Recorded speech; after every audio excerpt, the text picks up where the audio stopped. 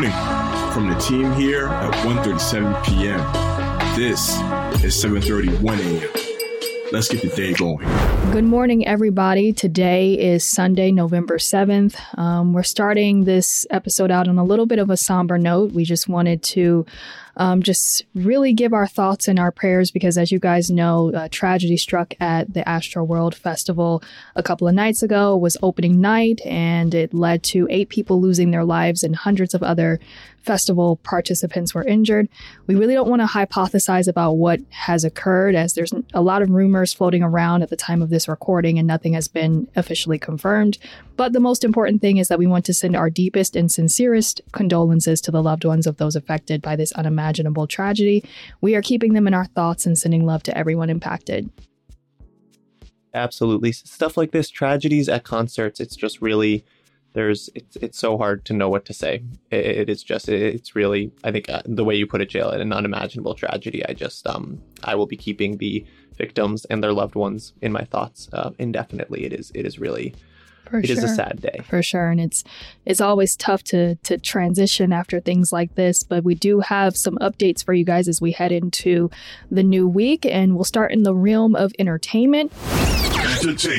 A new Stranger Things teaser has dropped.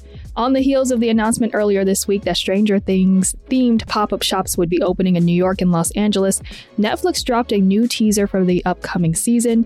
It's titled Dear Mike, and we see that Eleven is adjusting to her new life in California with the Byers family. As she narrates the teaser and writes a letter to Mike, she claims everything is great, but we see that her new life is anything but. As she writes that she can't wait to see Mike on spring break, the music turns ominous, and in true Stranger Things fashion, chaos begins to ensue.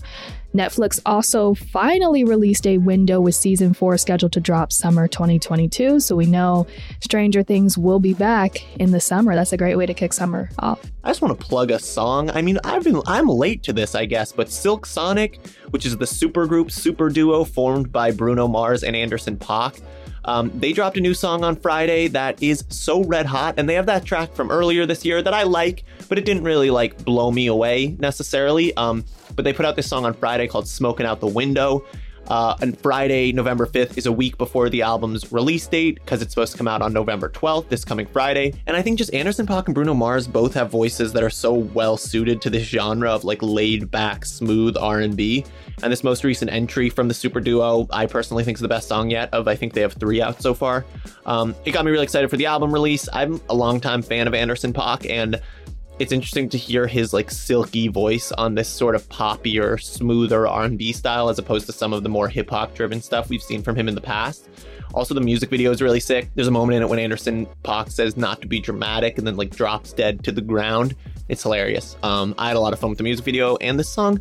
I just have been sleeping on Silk Sonic, and it's funny to say I'm sleeping on a super duo of 2 of the biggest pop stars in the world, but I really like this track, and I'm excited for Friday. For sure. I'm excited too. We're both looking forward to the album. It's been anticipated for a long time. Everybody's like, when is the album coming out? When's the album coming out? And now we finally have a date. And hopefully next year, with things calming down in terms of COVID, we can maybe have some set dates.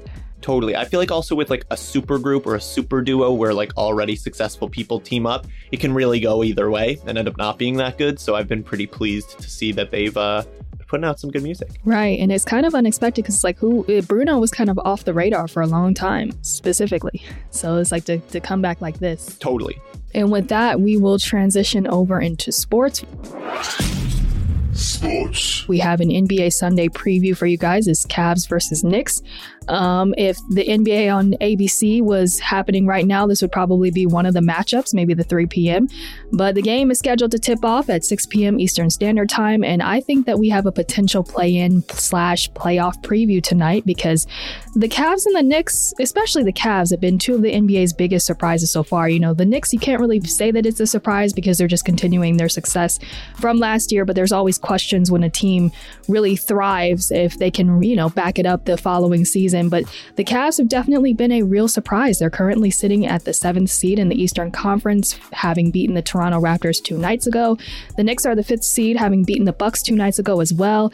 And the NBA may want to consider throwing more Knicks and Cavs games on national television this year because they've been performing pretty good, right, Charlie? Yeah, I agree. I mean, I think that the Knicks, as soon as the Knicks are good at all, as you said, they start putting those games on national TV and stuff just because people love the Knicks. But the Cavs, I feel like, is a bit of a quiet story this year already, that they are just overperforming. I mean, I think I talked to you about this already, but that marketing poster over Jokic, like early in the season, was such a signifier of things to come. But also, a fun thing about this is that I'm a pretty diehard Knicks fan. JL's a pretty diehard Cavs fan, so that's why we had to plug it, because we'll be texting during the game, I imagine, as it's a fun match. But a fun matchup, just like last year, nobody would care to watch a Knicks-Cavs game, or like, I guess 2 years ago especially. But this year, this is like a game that I'm excited to watch. With that, we can hop over into the world of fashion. I just want to plug a story that we have on the site that I really appreciated editing.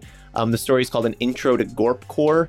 And if you're not familiar with Gorpcore, so Gorpcore is a term coined by The Cut in 2017 to refer to a growing trend in fashion, which was integrating aspects of hiking and outdoor culture into mainstream streetwear and fashion.